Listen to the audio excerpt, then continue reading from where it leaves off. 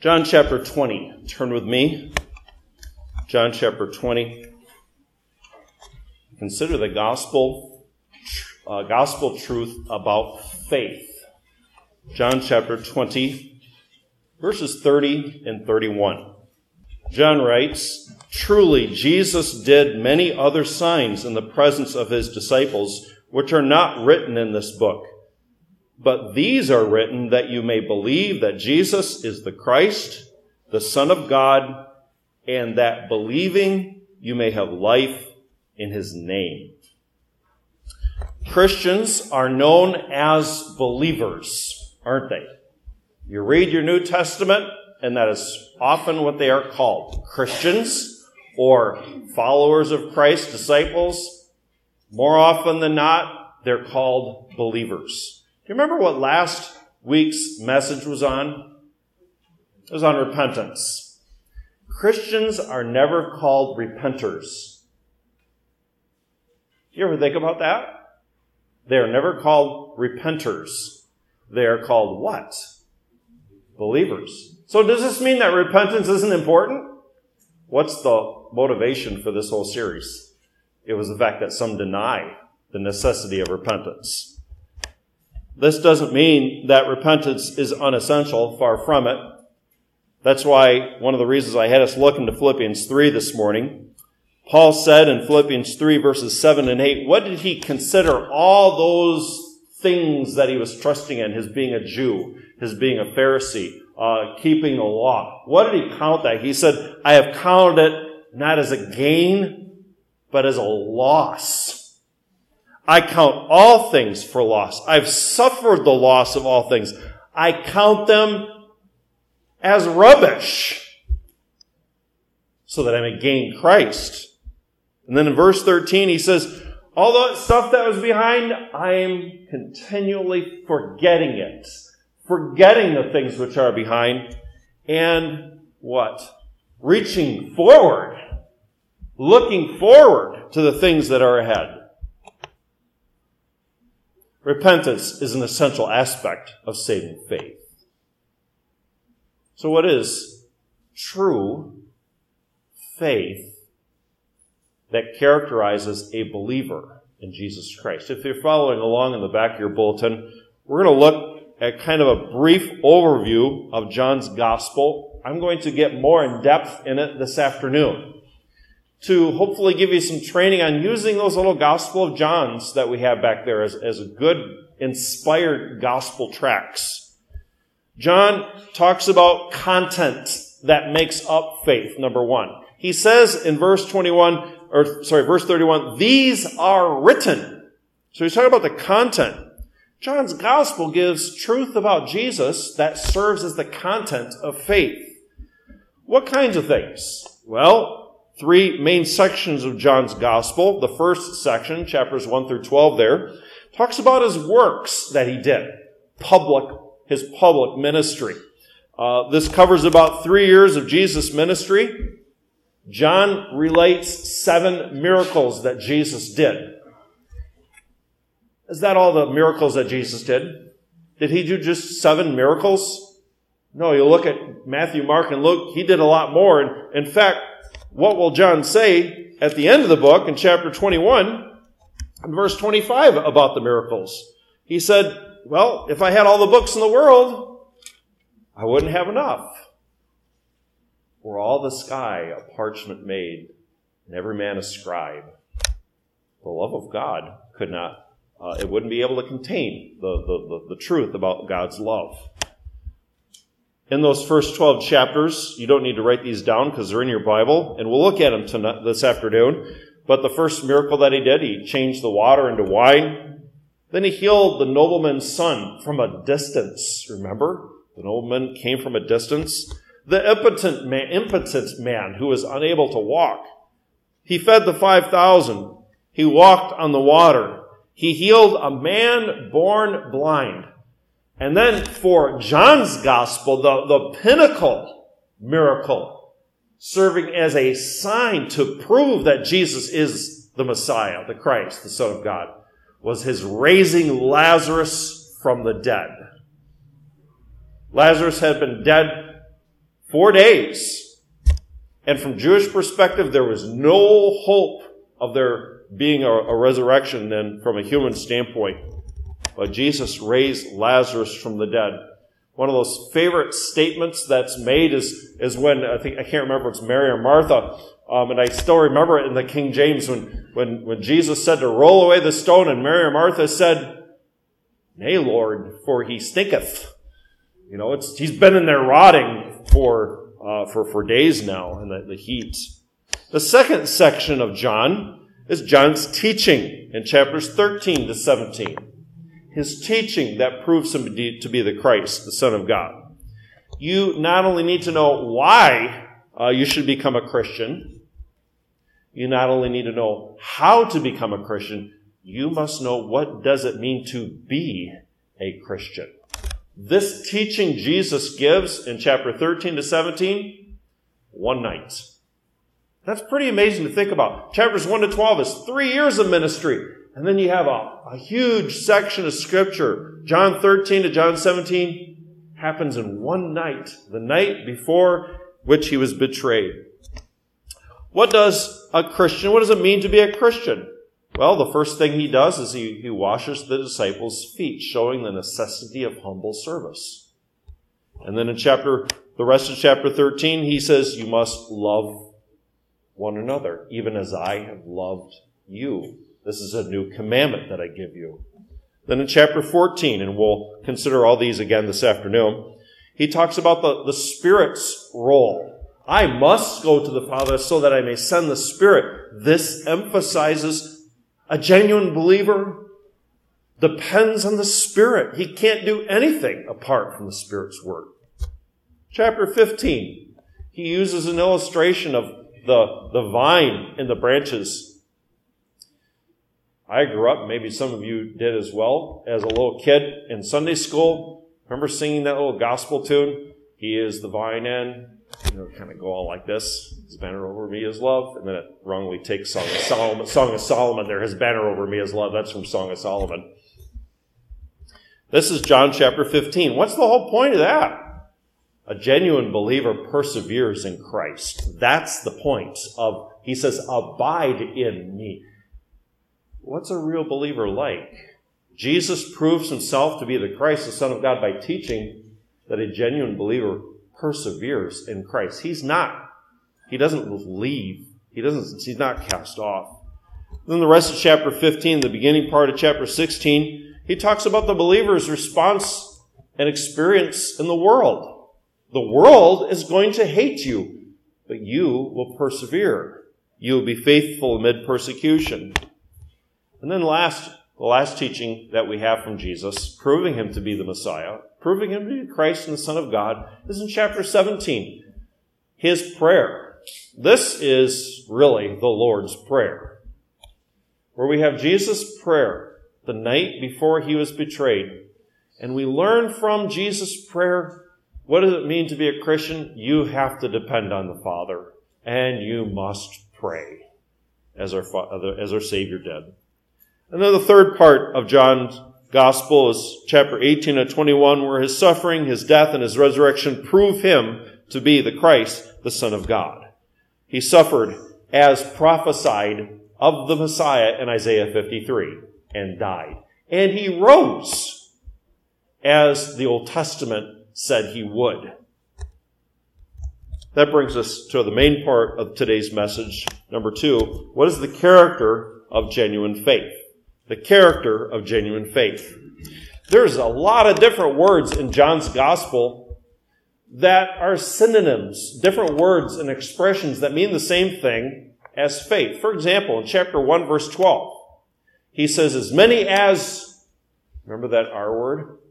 As many as receive him. That means faith. In chapter 3, verse 36, he uses the word obey, as many as obey him. And that's not works salvation. That is an essential aspect of faith that we will see and consider. In chapter 15, verse 11, abiding in him.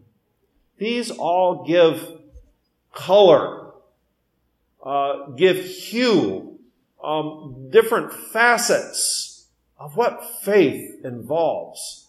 a personal commitment, devotion, dependence, and reliance on Jesus. I list 3 things here, number 1, 2, and 3. Knowledge, assent, and unreserved trust. These help us see the 3 aspects of true faith. Faith is the knowledge of, the assent to, the unreserved trust in the person and work of Jesus Christ as revealed in the Scriptures. So what's involved, number 1, in knowledge? Because we're considering chapter 20, verse 31, that you will believe that Jesus is the Christ, the Son of God. Number 1, knowledge involves understanding the truths of the gospel. Let your blank there for number 1. Understanding the truths of the gospel. Remember what Paul says in Romans 10:17? Faith comes by hearing, and hearing by the Word of God. Why do we need to hear? So that you will, what's number 1? Understand. Paul also said in 1 Corinthians 15, verse 3, I delivered to you as of first importance. And then he runs down a quick little thumbnail of the gospel. It involves truth, content that must be mentally understood. Genuine faith involves believing something. That means they have to have a right understanding of gospel truth. Faith has content. It's not just there. Faith is not a leap in the dark. Faith has a solid basis. True faith has a solid basis. Truths of the gospel have to be known and understood. What truths? Who is God? What's humanity's condition? Who is Jesus Christ? What is repentance and faith? These are truths that must be taught, conveyed, received, and understood. But remember, this is just one aspect of saving faith. Just one aspect of saving faith. Can somebody have right knowledge about God, about humanity, about Jesus, and yet not be saved? Sure can. Let me give you 2 examples. John chapter 3, verse 2. John chapter 3, verse 2. Nicodemus said to Jesus, Rabbi, we know that you have come from God. But yet, what did Jesus then say to Nicodemus? You must be born again. Implication, he was lost. He was dead in his sins, but he had right knowledge. A second example that I'm going to use another time is James chapter 2, verse 19. In James 2, verse 19, James says to his readers, you believe that God is one? Great, you're doing well. Who else believes? The demons believe. Think about this, Christian. Think about this. If you're here this morning and you are not saved and you are not a believer, demons have correct knowledge about the triune God. They have correct knowledge about the triune God. But just having right beliefs is not enough. There must be number 2. There must be assent. What's this mean? What does this involve? Your blank here is affirm, A-F-F-I-R-M. You must affirm the truths of the gospel. And let me be clear, don't tell an unbeliever, you need to affirm the truths of the gospel. I'm not speaking this as gospel message to unbelievers, okay? What would I say to an unbeliever? You need to believe in Christ. You need to believe it with all your, what? Heart. That's what this is talking about. Assent and affirm the truths of the gospel. That means you accept it. You welcome it with open arms. You agree with it. You strongly believe. I affirm. You're persuaded of its truthfulness. You could write down as an example a passage that teaches this, Hebrews 11:1. Hebrews 11:1. Faith is the assurance of things hoped for, the conviction of things not seen. It's not merely a head knowledge. It is a heart knowledge. I have this deep-seated assurance and conviction that who he is, and I am a sinner. This is conviction, understood with the mind and welcomed and accepted in the heart. It is a wholehearted yes. I'm a sinner. I can't save myself. Only Jesus can save me. There has to be a connection between, number one, the truth, understanding it. Number two, the assent, the affirmation, the welcoming in the heart to one's own personal needs. Wholehearted agreement with the facts of the gospel, they're welcomed.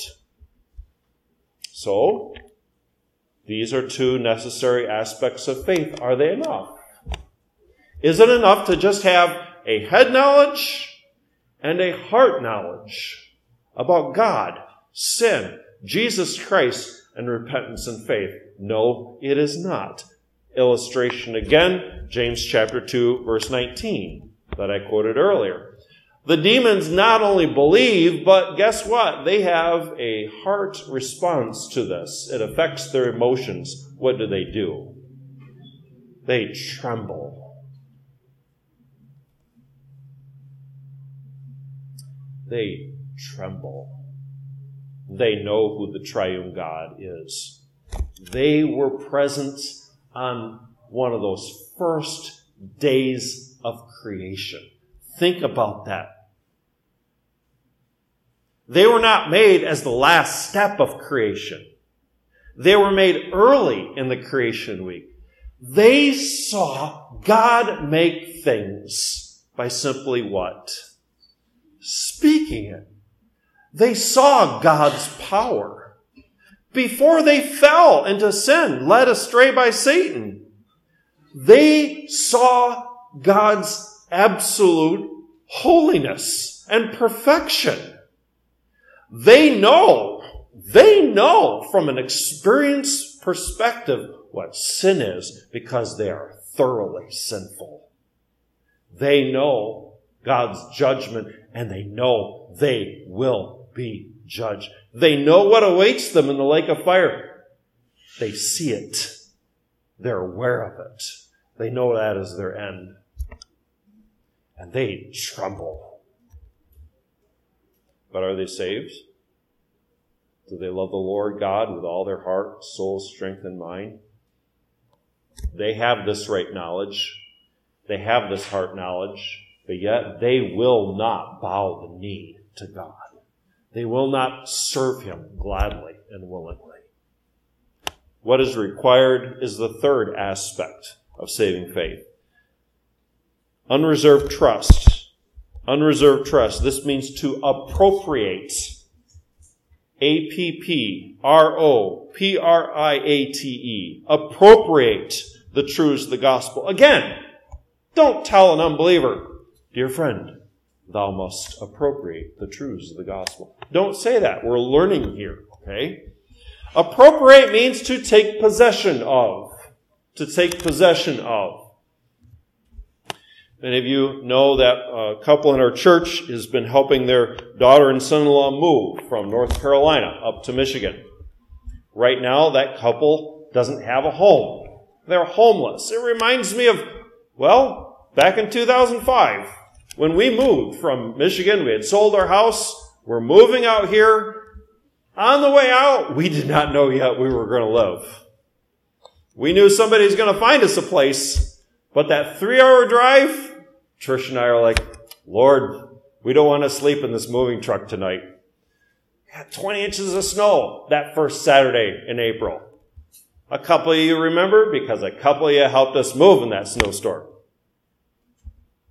When we finally got the house that we live in right now in May of 2005, you sign the 800 pages involved in signing a mortgage, you know.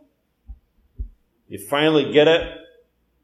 You get the keys, and then what's that A word? Appropriated our house. We walked in and we said, this is our house. mentally knowing who owns most of it, the bank, but it's our house. We've owned a bit more of it now, thankfully. But it is our house. Appropriate means to take possession. It involves personally taking it, making it your own. Remember John 1:12? To those who receive, take him.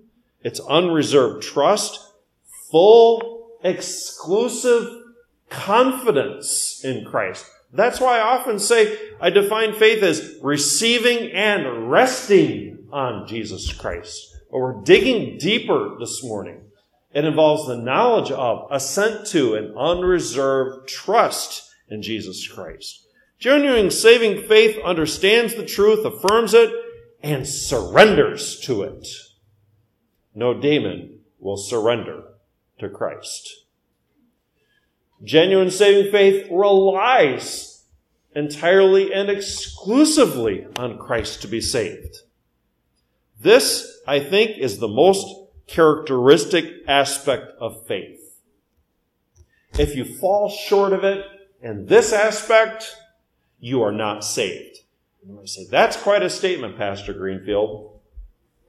Are you saying that if someone has right head knowledge and has right heart knowledge, but that's all, that they're not saved? I can't know the heart, can I? And so I would have to say, from God's perspective, yes. Because unless there is a bending of the knee, a whole-souled reliance, a love with the whole being that's seen in the heart, the head, the heart, the mind, the strength, there is not salvation. There is not salvation. Well, we need Scripture, Pastor. I'll point to James 2:19. The demons believe and they tremble, but they do not submit. They are eternally rebels against God. Unreserved trust in Christ, appropriate salvation. We see this from different phrases in John's Gospel. In John 7:38, he says faith in Christ. In John 1:12, as I mentioned, he receives Christ. In John 4:14, he drinks Christ. In John 6:53, he eats Christ. Remember, how did the Jews respond to that one? Unless you eat me? And the Jews kind of like, wait a minute, what are you talking about here? He wasn't talking, John says this, right, the gospel there. He wasn't talking about actually eating his actual body and drinking his actual blood. It's a figure of speech to talk about whole being reliance, welcoming, accepting. John 6:35, come to Christ. Come to Christ. That means when you come to Christ, guess what happens when you come to Christ? You leave where you were and you go to where Christ is. What's that in one word? That starts with an R. That's repentance. That's why repentance is an essential aspect of saving faith. Come to Christ means leaving and going to where he is.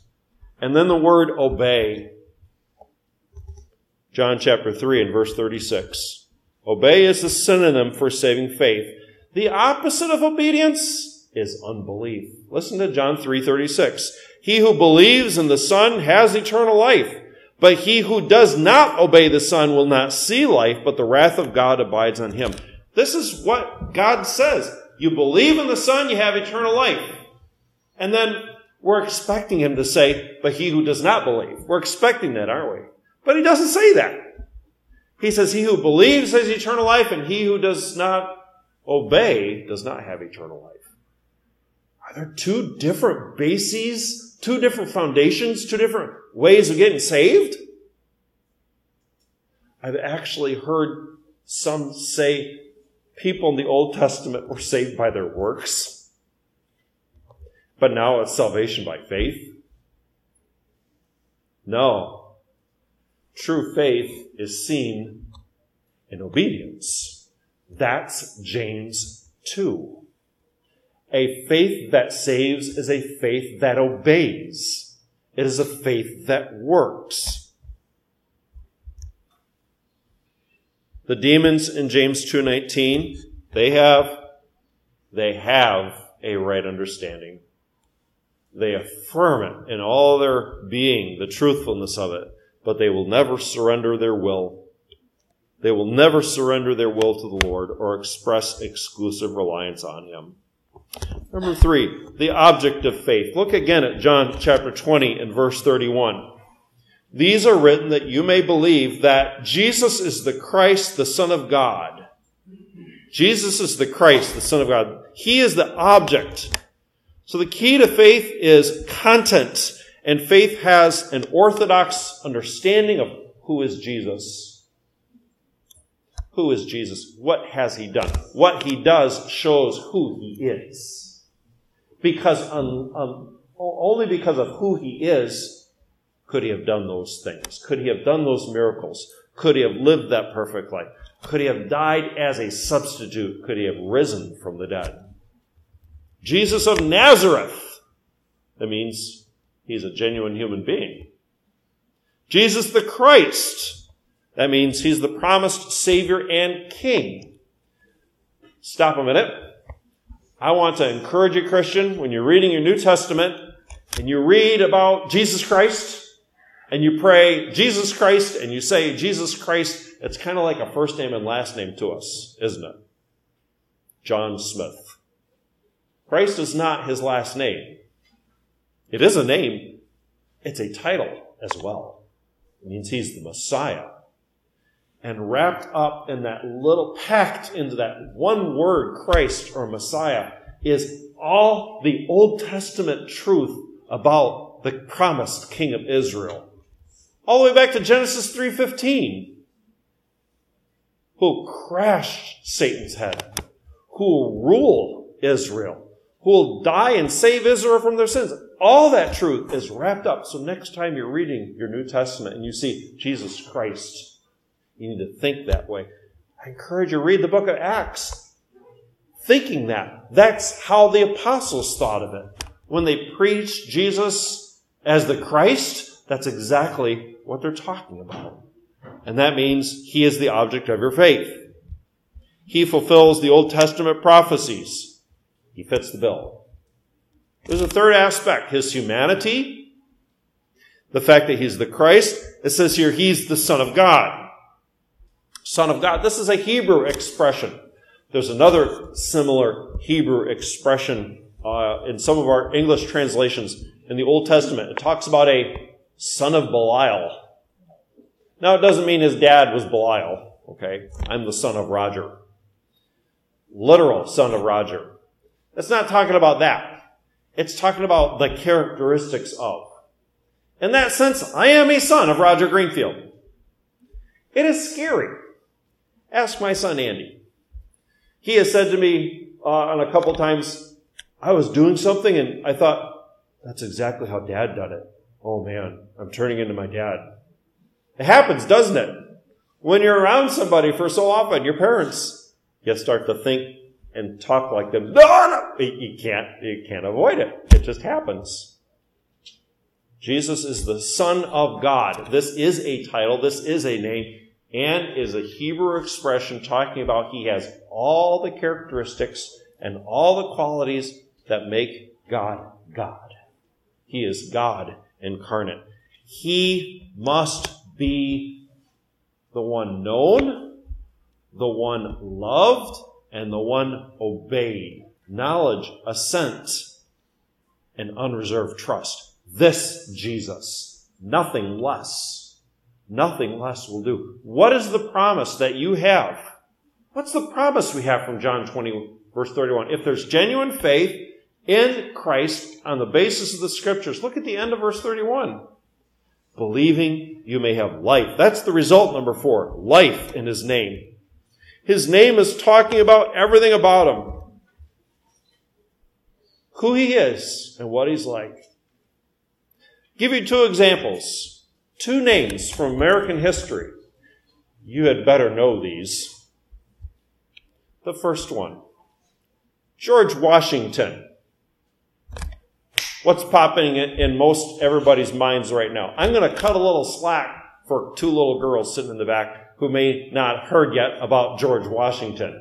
They may have heard the name, but George Washington, who's he? He's essential to the founding of our nation. He's esteemed. He's appreciated, isn't he? Let me give you another name that I think most of us know about. Benedict Arnold. The opposite of George Washington. The opposite. A traitor who did everything he could to foil the American Revolutionary War. Life is found only in Jesus' name. That means all knowledge, assent, and affirmation and love in him. For anyone to have this life, he must believe absolutely, completely, entirely, submissively in what the Scripture says about Jesus. What does Jesus say about him? Well, Jesus himself said in chapter 11, verse 25, I am the resurrection and the life. He said in John 5:26, he who believes in me has life. He said in John 5:21 that he gives life to whom he wishes. He, as life, gives life to those who know who he is, his name, who rely on him, who come to him. And that life, John 3:16, lasts how long? Eternal. It is a present possession, not merely a future reward. John chapter 5, verse 24. He who believes in me has, not will have eternal life. Is that true? Yeah. But it's a present possession right now. The mortgage isn't being paid on eternal life.